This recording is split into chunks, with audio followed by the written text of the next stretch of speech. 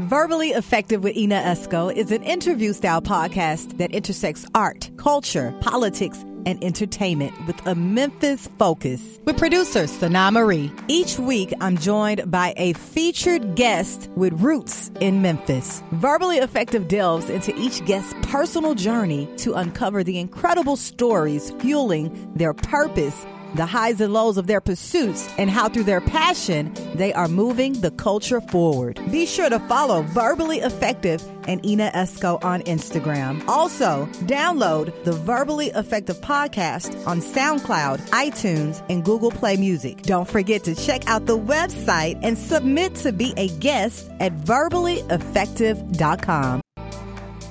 Yo, what's up? It's your boy Howard Q hanging out with Double E Ina Esco on the Verbally Effective podcast. Player. Yo, what's poppin'? It's the Young Lion Sammy, man, and right now you're locked in with Ina Esco on the Verbally Effective podcast. Love.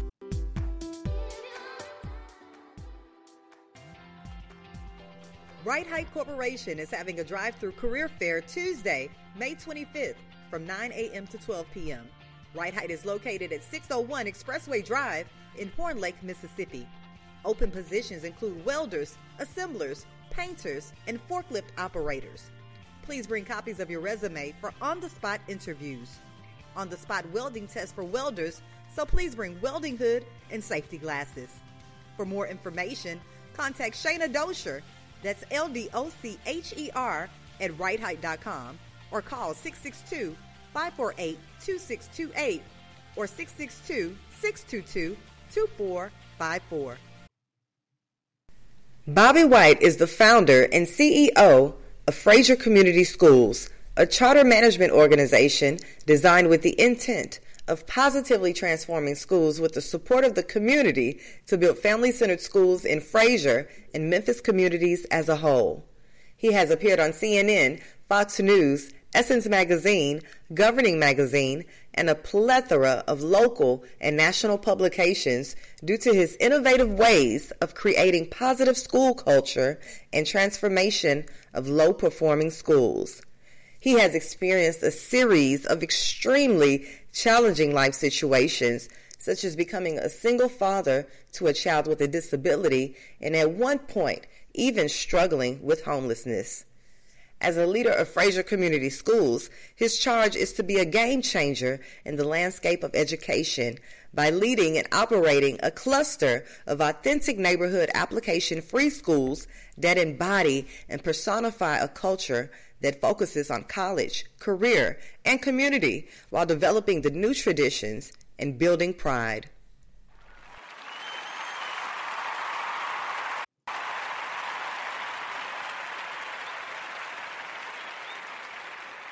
Verbally Effective, your Double E Ina Esco here. Thank you guys so much for tuning in to yet another episode of the Verbally Effective podcast. I see that the world is opening up now. I want you guys to definitely be safe out there. Today I have with me a leader in our community. I actually worked with him last year on a huge event. We're going to talk about it today, but we're going to walk through his journey.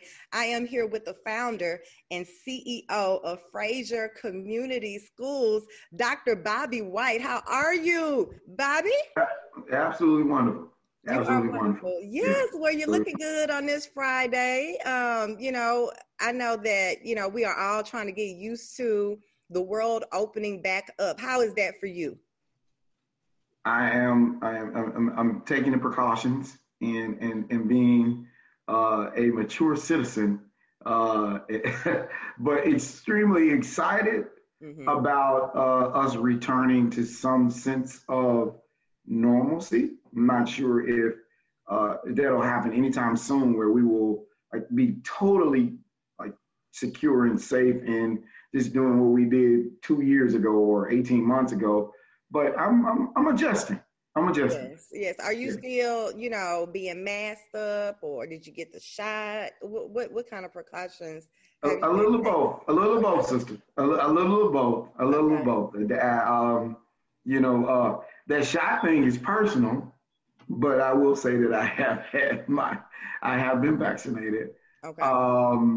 And I'm the mask thing. I think that it's just respectful to those who have not, and for those who their ideologies don't connect with the science, I'm fine with that.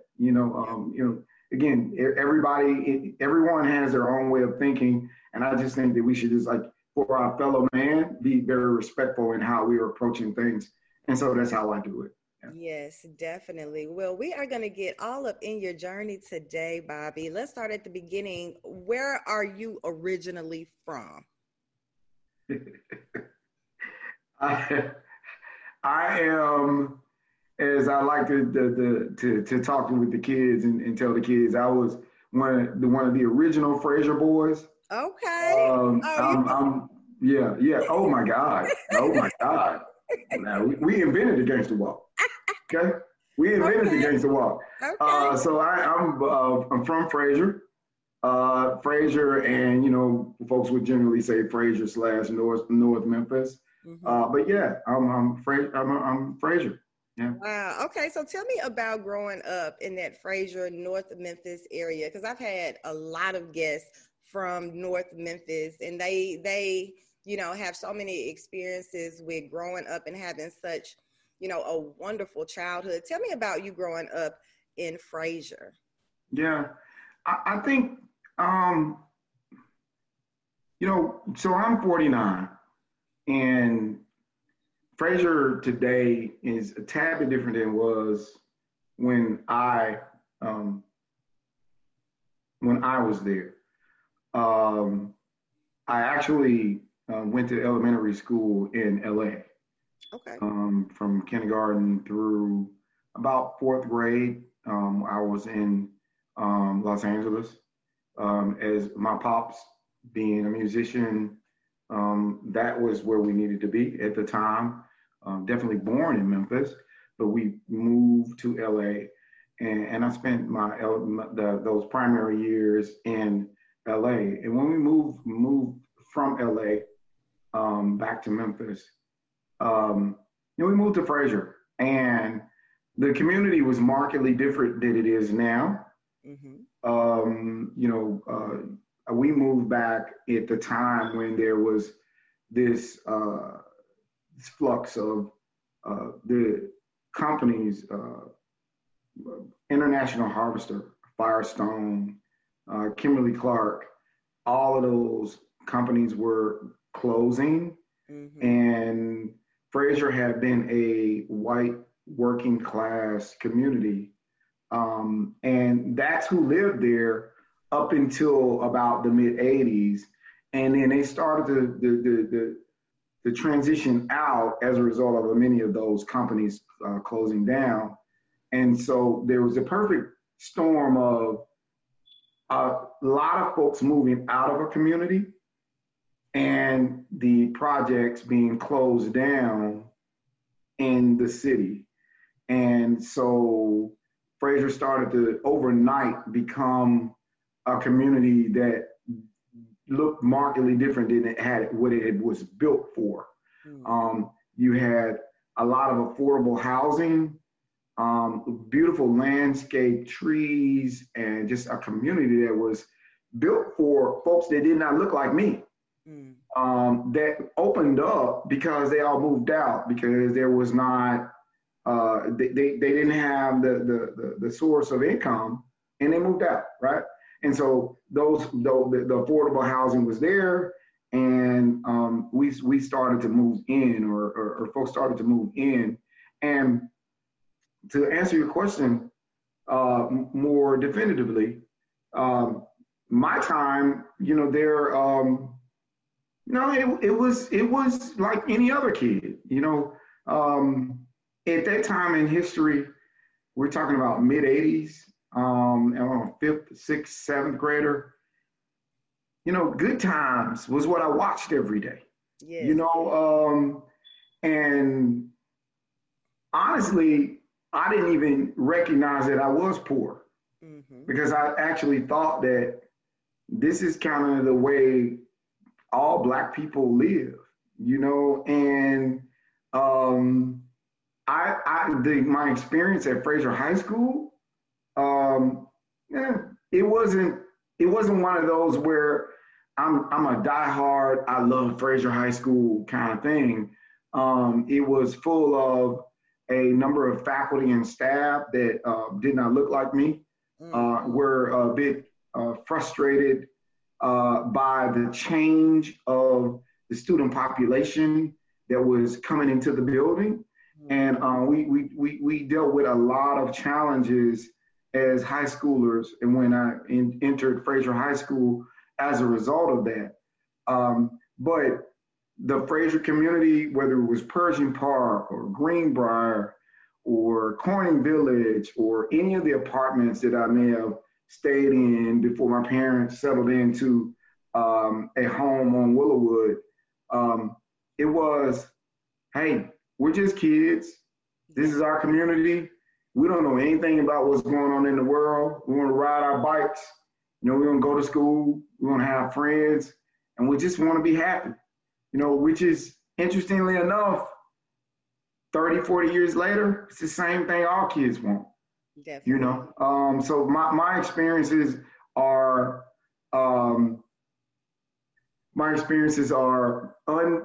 no different from any other child who grows up in a neighborhood where people care about them, and they just have a normal life. That was my childhood. Nothing extravagant. I don't have like these fantastic stories to tell about what happened or whatever. No, I was a normal kid in Fraser who happened to be excited about life. Yeah. I will have to add though, because of my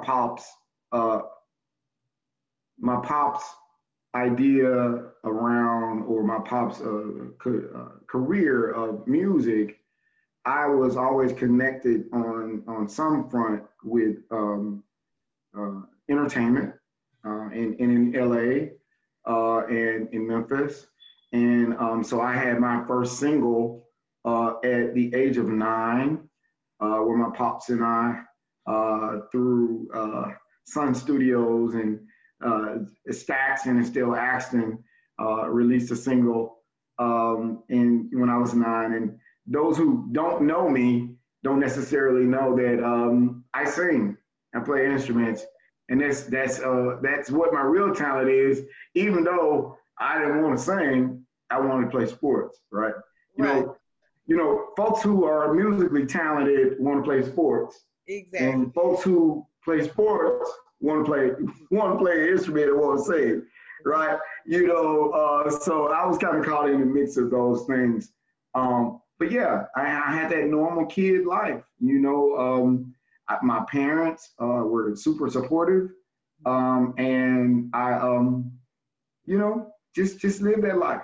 Just a regular kid. Well, that's interesting to hear that you had a single at the age of 9. I'm going to have to pull that out the archive, Dr. White. Yeah, I can send that to you. Yes, I can send it to you. Send it to Send that to you. But by no means am I the star. My dad is, my pops is always the star. Silky White. Okay. The name of our group was Silk, Satin, and Lace. He was Silky or Silk. I was Satin. And the group was Lace. Wow, okay? What a name. Send it to me, Dr. White. Will do. But that's so interesting what you just told me about growing up in Fraser, in the 80s with, some of those challenges that you faced with all of the changes, right? Now, as a kid, did your parents have to talk you through those changes of what was going on? Because in your mind as a child, you're just trying to get through the day, do your work, do the activities that you're interested in. Did your parents have a lot of advice for you how to guide through these changes at that time? No, I mean, respectfully, I think, my parents are from that generation where they thought that you dealing with adversity built character. Mm-hmm. I'm not sure if they even recognize the movement in the community and the change. My pops was busy trying to make a living. Right. So him being connected the way that I am around, partisan politics and, racism and all of those things were not a part of the things that he talked about all of the time. What I did notice though was him being impacted by things that I would later, and even in the moment, like I think this is important for people to understand about me. From the very beginning, I think one of my superpowers is my gut helps me to understand what people are going through. And I always knew that he was going through some stuff that I didn't necessarily understand. And what he was going through was the racist ideologies of the South. My dad's from Detroit, and my mom's from Memphis. But he was always torn with being on these jobs where he was being talked to a certain way, and he didn't recognize that, and he would lose a lot of jobs because his spirit was different from a lot of Southerners because just of where he was from, right? And so as far as them understanding what was going on for me, and I'm moving the needle to high school, they recognize, well, Bobby always makes good grades. We don't really have to worry about him, so we don't have to talk about him a lot. As long as their report card still says he has a 3.5 to a 4.0, then we're fine. So there wasn't a lot of conversations about what are you actually dealing with. Gotcha. I was able to navigate what was happening in high school through building a relationship with who I now see as my brother, Aldwin Pearson. By the way, this is his design of this shirt that I'm wearing. And he and I became friends in about the 7th or 8th grade.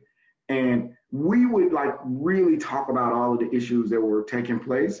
And until this day, we probably talk at least once a day or every other day. Most Black men do not have that type of support system. And that's huge because, people always talk about this trauma, and racism within itself is traumatic. And when you don't even know that you're faced with it without having someone to just kind of talk to about life in general, it could really weigh you down and afford you the opportunity to make excuses about not being able to succeed at the level that you should. So my parents did the best that they could, and I did not suffer as a result of them not talking to me. But no, they didn't even understand what we were actually going through. Yeah. And I think, I'd have to say, in the work that we do as Fraser Community Schools, I want to make sure that our students know we recognize what they are faced with, not only in our schooling system, but in America as a whole, and that we're intentional about providing them with the supports so that they'll be able to succeed in spite of. Gotcha. Wow. Interesting. Well, let's talk about when you graduated high school. What was next for you? So, wow. I after I left Fraser High School, I actually ended up at UT Martin. Okay. I went there and attended there, and I figured I was going to play football. I love sports. Was that the motivation to go to UT Martin? Was it football? No. The motivation to go to UT Martin was my cousin Cheryl. Okay. Cheryl Freeman. Cousin Cheryl. She is the star of our family. Delta. Beautiful, intelligent, and she was there, and she was the first person on either side of our family to attend college. Okay. And it's like, man, I want to be like Cheryl, So if I can go to UT Martin and play football, then Cheryl's going to be like, oh, that's my little cousin, right? You know? And so I ended up at UT Martin.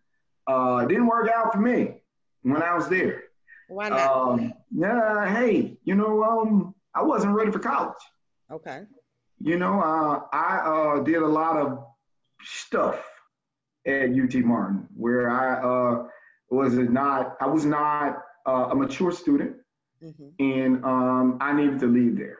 And so I came home and I ended up having a daughter.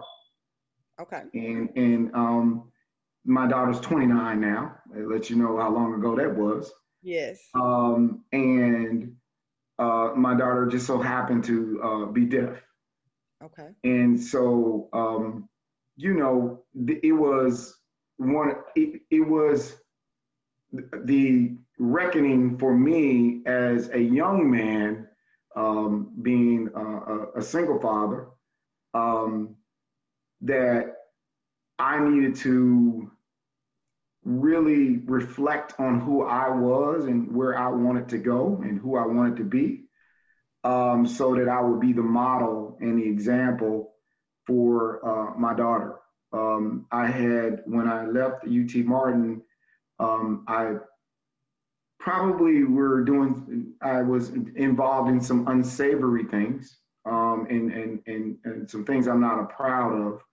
And so she shaped the next 10 years of my life, because for me, there was no way, understanding the type of parents that I had and understanding, you know, what type of parent I wanted to be, because I wanted to be them plus some, you know, and I had to ensure that I became a better man, you know, a better young man, a very young man. And so I ended up attending, and at the time, I experienced some challenges to where I ended up in a mindful shelter. You know, a lot of folks, most folks don't know that about me, that right there on Vance is where I was in the mindful shelter, my daughter and I. And at the time I attended what is now Southwest, but I was at Shelby State. I was there for a couple of years, maybe a year and a half, and earned Associate of Arts, Associate of Science in General Education, and received scholarship to attend Lemoyne. Gotcha. And that's when I ended up at Lemoyne. And I like to always say that Lemoyne and Dr. Randolph Mead Walker are the reasons for my leadership. I'd always been school always came easy for me, right? My gift a long time ago, like at this point at 49, but my gift a long time ago is I can read anything and just pull it back up. Literally, I could pull the page back up. So when I was taking a test, I'd be like, oh, I remember that page. And I would just regurgitate the answer. But that's the reason why I struggled in math. You can't regurgitate answers, right? Right. You can't regurgitate answers in math. So Randolph Mead Walker, I'll never forget the day I showed up for a presentation at Lemoyne. And I was in jeans and a t-shirt being, you know, Bobby, you know, Bobcat as my partners would call me. Bobcat. And, or the cat burglar, you know, and he said, you're not presenting with that on. He said, I see there's one day you're going to lead at a level that you don't even understand right now. And I'm not going to accept anything less than that from you. And, I went to the Goodwill and got me a couple shirts and some ties and a little briefcase, you know, and I came back. And to this day, most people don't even recognize me if I don't have a suit on. Right. And that was all because of Dr. Randolph Mead Walker at Lemoyne College. And I swear by Lemoyne College in that era and moving forward in HBCUs as a whole, that they recognize talent and they cultivate it and help you to become who you were supposed to be. Whereas UT Martin would have never saw me. They saw that social security number and that dude sitting in the back of that classroom, and they looked at my paper and it was what it was, right? And so I ended up graduating really high in my class at Le Moyne. I was a part of so many things, the Poetry Society, the African Society. I used to actually travel around the country and talk about issues related to things going on the African continent. You were like, oh, you're from Africa? Yeah, I know, but I get this, okay? I get this, this right? Is what I do. Yeah, this is what I do, right? And so I love what happened to me at Le Moyne. It made me believe that I was supposed to lead.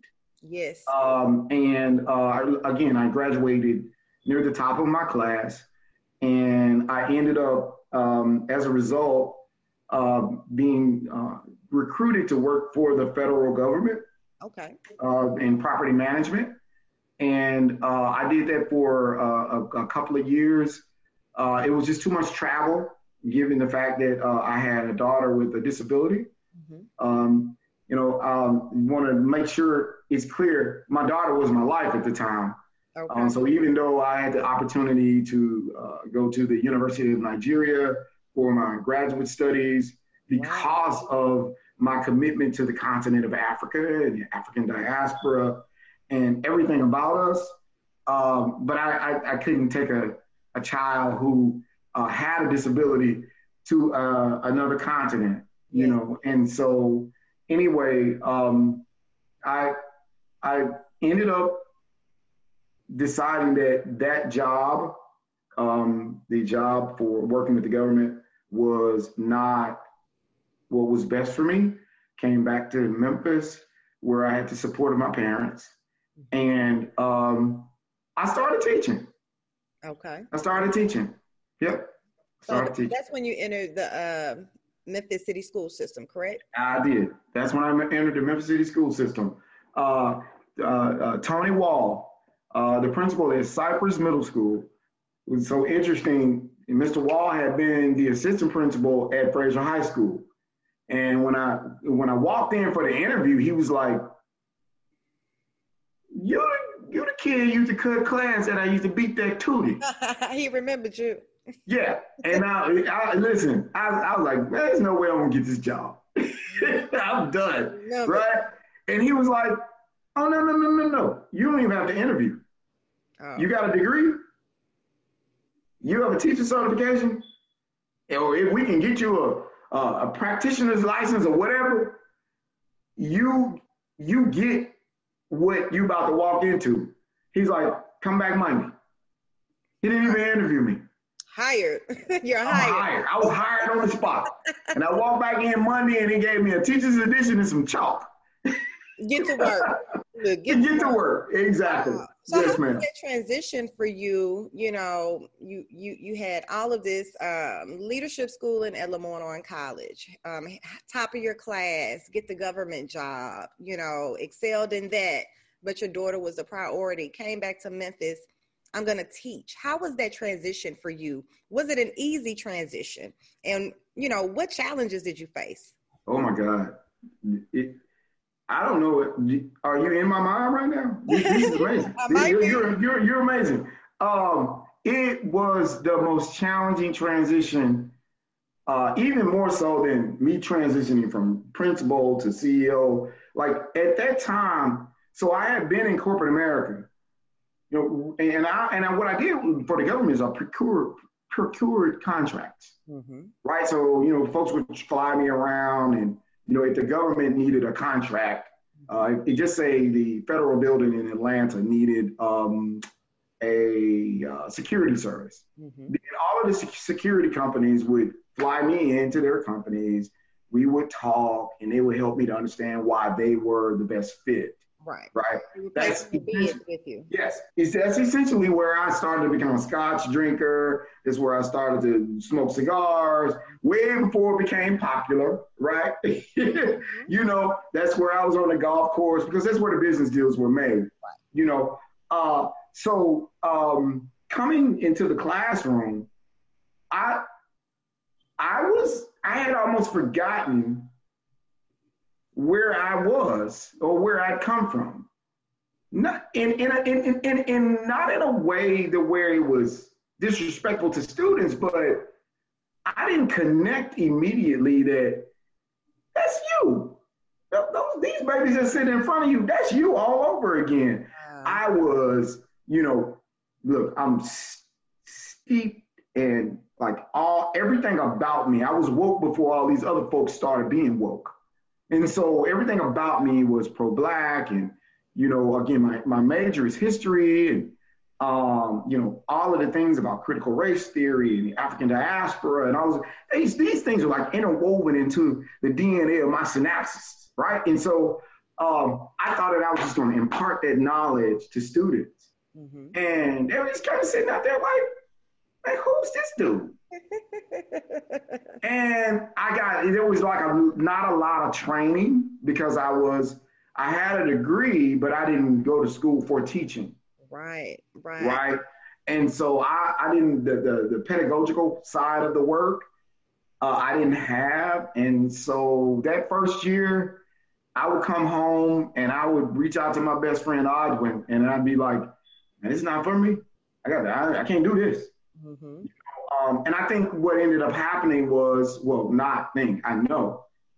I ended up being given, because of, by default, coaching every sport at the school, right? So I did not talk about, I did play football and ran track and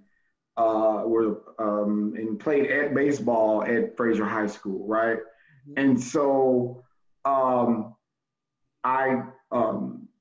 when I was at Cypress, Mr. Wall decided, hey, you're one of the only men here that can command respect. You're going to coach. I need a coach. So I ended up coaching my second year there, football, baseball, basketball, and track, right? And so what ended up happening with that is I still wasn't a great teacher. I wasn't a good teacher then, but I started to build relationships with students. They started to know who I was, and the respect just started to happen. And so then you walk into a classroom and everybody is like, that's Coach White. Mm-hmm. And then there was like a responsibility on my end to ensure that they got something from me. There was no longer this, well, they don't see me the way I think they should see me. It became, man, this is my family. Mm-hmm. This is my family. North Memphis, Fraser, many of the students that were there, their parents or cousins, I might have known from being in the area. And the magic started to happen. Mm-hmm. The magic started to happen. And it got good to me. Yeah. You know, and I was like, man, this is what I'm supposed to be. Mm-hmm. You know, and so the interesting fact is those students who were with me back in 99, 2000, those students, when the situation happened at the bridge a couple years back in Memphis, of course in Memphis, because it's where we are, I got inboxes from students saying, Coach White, what should we do? Oh. That was the moment. And I know, like, as educators, we rarely get that affirmation of understanding what we meant to students. That was the moment when I realized they was listening. Mm-hmm. Like, what should we do? And they were asking, where you at? Why you even here with us? Right. What was your advice, Dr. White? My advice to them was everyone has their place in the moment and what they should or should not do. Mm-hmm. I said the things that I helped you all to understand about the system, the institutions, racism in America, I want y'all to hold those things dear to you and understand if you feel that you should be there to protest right now, then that's where you should be. Okay. And my role right now is to advise you and even reach out to Rollins and say, hey, because he's someone that, you know, I have a relationship with, and say, you know, a lot of my babies are on that bridge. They're watching. They want to know what a black male leader is going to do in this situation. Yeah. Make sure you're a representative of who we want them to be as they begin to, as they get older and mature, and that we're not reinscribing white supremacy with the decisions that we make in real time. And I thought that it was flawless with how he handled it. And of course, he became our chief after that, right? It is. You know, he became our chief after that. He handled it flawlessly. But I just, that's something that means a lot to me, because when they reached out, it was just one of those moments. It was like, man, that was 15 years ago or longer. Like, they got it. And it's still there, you know? So yeah, the transition was tough, but it started to work and it started to make sense. And I ended up loving being in education. Yes. And you know, you mentioned that you were a coach for several sports, and I played a lot of sports in high school. And it's one thing about a coach, you never forget a coach, because, you know, you spend a lot of time with them, first of all, and a coach will instill leadership skills in you that you won't forget. So even as a teacher, I talk to a lot of educators, you know, when that kid call you years later and they remember you and they ask you for advice, like, that is when you know that you really, you know, meant something to them and instilled what you were trying to do, right? So, yep. You know, I can kind of, you know, resonate a little bit. Oh my, that light, and man, you just feel like, yeah. It worked. You know, it worked. Yes, ma'am. Absolutely. Wow. Okay, so let's fast forward to today, Dr. Bobby White. You are the founder and CEO of Fraser Community Schools. Tell me how this all came about. What is your mission?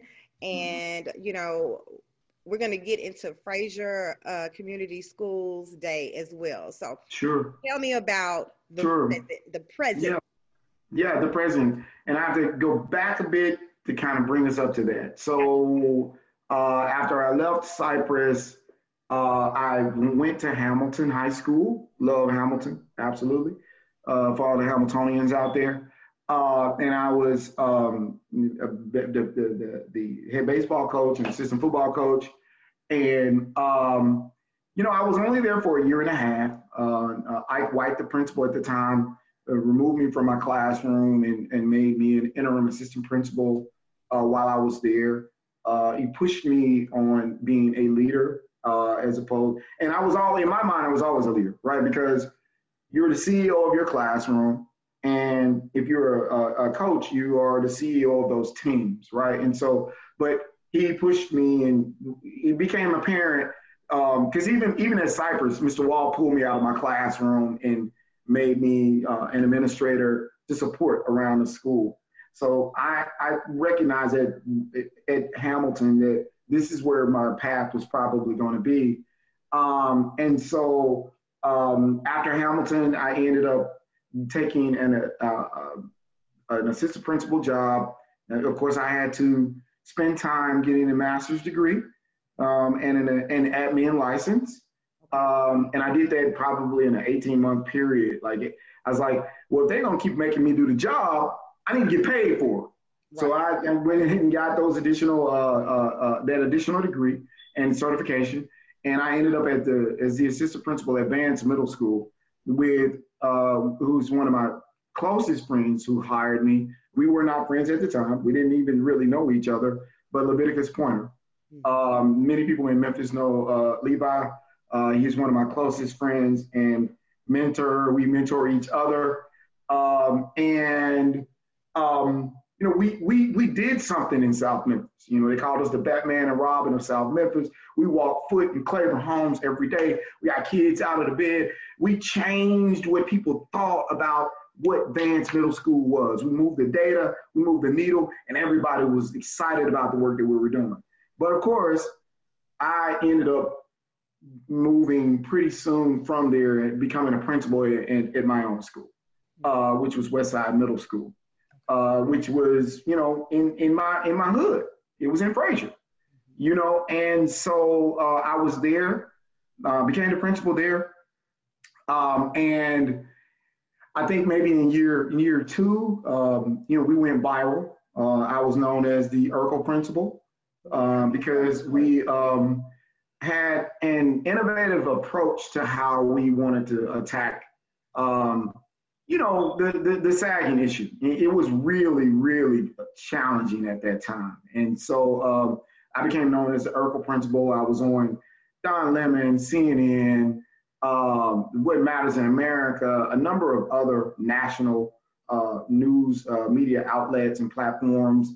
And about the middle of my second year, the governor in Tennessee created what he called the Achievement School District, which was to combat the lowest performing schools in the state, the bottom 5%, he said. And so the person that he hired, Chris Barbick, who was the founder of Yes Prep, he and I ran into each other at a meeting at Fraser High School because he was coming in and he was going to take over Fraser High School. The idea for the Achievement School District from Chris Barbick was to take the lowest performing schools and give them to charter schools, right? Or take them over and allow the State Department to run them. Anyway, the parents were like, at that meeting at Fraser High School that night, they were like, if Coach White was the principal here at Fraser High School, the State Department wouldn't be trying to take it over, so on, whatever. And so he and I connected that night. We butted heads. You know, I was like, I'm here for the community. I don't know who you are, but I don't have a problem having a conversation with you because the talent, the social capital, and the belief in people is already here. So why are you here, right? Anyway, he asked me to go to take a trip with him to Houston to a graduation for Yes Prep. They call it Senior Signing Day. Senior Signing Day. Mm-hmm. And, you know, what they did was just like the athletes, every child at their charter school, in their high school, would walk to the stage and they would say their name and they would say, in 4 years, I will be graduating from, and then they put the hat on, St. John's, Vanderbilt, U of M, wherever it was. And these were all children that are reeked of poverty. They were from poverty. And you could tell it. And then after all of those students did that, their parents walked out of the audience down to the floor of the Toyota Center in Houston. And they sat at these big tables and they signed their letters of intent. And when you see people of poverty, because you know poverty when you see it, right? Clothes, body structure, posture, everything, lack of confidence, all of those things. And so by this time, Chris Barbick looks at me and says, man, we can do this in Memphis. Better yet, we can do it in Fraser. And so by that time, I'm wiping the tears and trying not to let nobody see me crying. But at the end of the day, this is what I do. I feel this work. And so I was like, man, can we really do that? Because every child in that high school was committed to somebody's college, right? And so when I came back to Memphis, I put my 2-week notice in. Mm. You know, I let Shelby County Schools know, or pardon me, at the time, Memphis City Schools know that I was going to be leaving and I was going to start to work with the Achievement School District. Mm. At the time, I was being hired as the regional superintendent of the Achievement School District. I had thought that I was going to maybe operate the schools or run the schools in Fraser or what have you, because 12 of the 14 schools in Fraser were all a part of this bottom 5 list. And so I thought that maybe that Chris Barbic, the superintendent of the state of the Achieving School District, was going to like have me in a role where it was traditional of what I understood. But that wasn't the case. What I had been hired to do was support him and recruiting national charter operators, the Green Dots of the world, the Aspires of the world, scholars, these different organizations from around the country to come in and take over the low performing schools in the state of Tennessee. I told him, I said, man, that's not what I signed up for. Right. And so, this is it's a much longer story, but I think I've shortened it enough to where you can understand it. At that moment, he said, well, what do you want to do? I said, well, man, I want to be Green Dot. I want to be Aspire. I want to be KIPP. I want to be those national organizations. How do I do that? He's like, man, like the charter work is different from you just being a principal. I said, teach me. Right. And so at some point through, I submitted an application and a proposal to the Tennessee Charter School Center.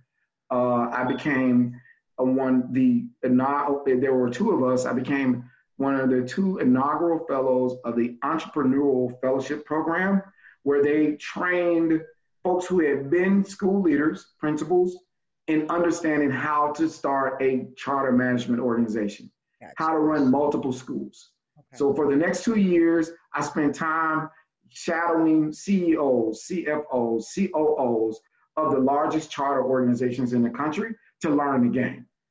And in the meantime, I was writing my application to the State Department to take over an existing low-performing high school. I was approved. It was between Tresvant and Fraser High School. It's the obvious. I was going to take over Fraser High School, right? And so that was, I was approved, and I took over Fraser High School. And in the process, I started to think, it's time to rebrand my old high school. And I decided to change the name.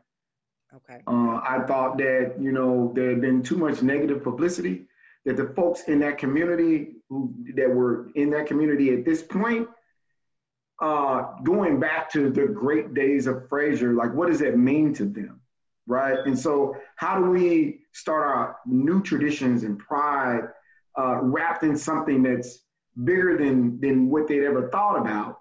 And since there was no King High School in our city, and we're a predominantly Black city, where Dr. King was assassinated, and there's no King High School, I said it makes all the sense in the world to rename the school MLK College Prep.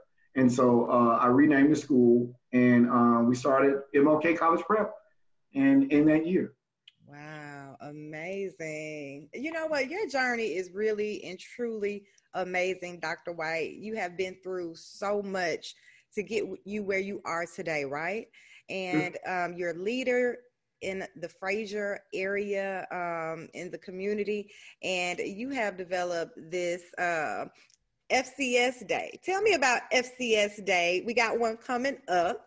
And what is the goal of FCS Day? Well, after MLK, over the next 3 years, we were afforded the opportunity to take over 2 more, or to have the opportunity to run 2 other neighborhood schools. To be clear, the charter schools are not like charter schools or the traditional charter schools. We serve the neighborhood school. There's no application. If you were zoned to Fraser High School, you're still zoned to MLK. If you were zoned to West Side, you're zoned there. You're zoned to Humes, you're zoned there. So we have 3 schools now, and our 5th year anniversary was 2 years ago. And at that time, Joanne Massey, who had been one of the members of my inaugural founding board, she, along with the mayor, deemed May 23rd Fraser Community Schools Day for the city of Memphis. And so from that point forward, like this is the 2nd year after that, we just decided that, for one, that kind of distinction just speaks to, in my mind, what the city feels like our impact is and how important we are to that community, the Frayser and North Memphis community. And we have an event, an annual event every year since that 5th year anniversary. Yes. And it's important because a Black founded, Black run organization in doing work in the community where I grew up is super personal. And I get on fire every day as a result of it. Yeah. Yes, and I can't wait to assist in this wonderful day on May 23rd. I had a great time last year. I met so many amazing people as well that I've developed relationships since then. So I'm looking forward to it, Dr. White. When you're no longer here, what do you want people to remember about you? Well, meaning when I'm like, they put the dirt on me, or when I'm not? Hey. I think about that often, a part of why I left Shelby County, Memphis City Schools was because I believe in being actively anti-racist and fighting the systemic and institutional racism from a policy perspective, and your actions following exactly what you believe about things. Many times in very large bureaucratic organizations, those are challenging because there's so much red tape and so many people you have to go through in order to figure things out, in order to really support, serve, and honor the people that we get the opportunity to work with in the way that they can. And so I want to be known as a servant leader who got it. This whole new term about being woke, it's like, maybe it's time for me to take a nap because I've been woke a long time. Like maybe I can doze off because if everybody else is woke, then maybe I can doze off. But I can't doze off because I'm not sure, given the fact that I didn't see the type of outrage about this new legislation that I should have, that everybody's as woke as they say that they are, right? And so I want to be known as that servant leader that got it, that was a man of the people. Du Bois talked about this talented 10th and people making sure they reach back. I don't know if we would even call it that today, but of whom much is given, much is expected. And based on what I know, the things that I've been taught, Dr. Beverly Cross, second mom to me, the most brilliant person I've ever met, pushed me on understanding how we should be impacting the students that we serve and their families. And so I want to be just known as that servant leader that understands that, as well as, and that's number 2. And I know that was much longer than what number 1 is, but number 1 is I want to be known as a great father. Yes. My son is 15, my daughter's 29. Pretty big gap. But I just want both of them to know that I gave it all. I left it all out there, passionate, loved them, and everything I did every day. And I wake up every morning, 3:45, 4 o'clock, excited about trying to do something that will impact their children's lives. And they'll be able to say, man, our dad, he was a part of that. Yeah. 10 years from now, whatever happens, let's be clear. I feel like whatever is going on in Frayser, I was a part of being serving alongside all the other folks that are doing great work, and we made a change. Yeah. And so those are the things that I want people to remember me by. Well, I can tell you this, you will truly be unforgettable as this servant leader that you are indeed. We're not going to say woke. We're going to try to come up with another term for you, please, Dr. White. But I have truly enjoyed you today on the Verbally Effective Podcast. You are definitely blazing trails in the Fraser community. We're looking forward to FCS Day on May 23rd. I will be there. And I wish you nothing but the best, Dr. White. Your story is amazing and truly impactful. And I look forward to working with you in the future as well. Thank you. Thank you, Anna. And as I always tell everybody at the end, be legendary. Be legendary in your own time. Wake up every morning believing that you're the best at what you do. The three Mikes, Mike Tyson, Michael Jackson, Michael Jordan.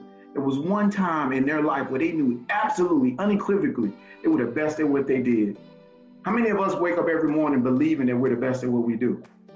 We should. And if we do that, then we're legendary in our own time at whatever it is that we're doing in our life. And that's how we move the needle and make change.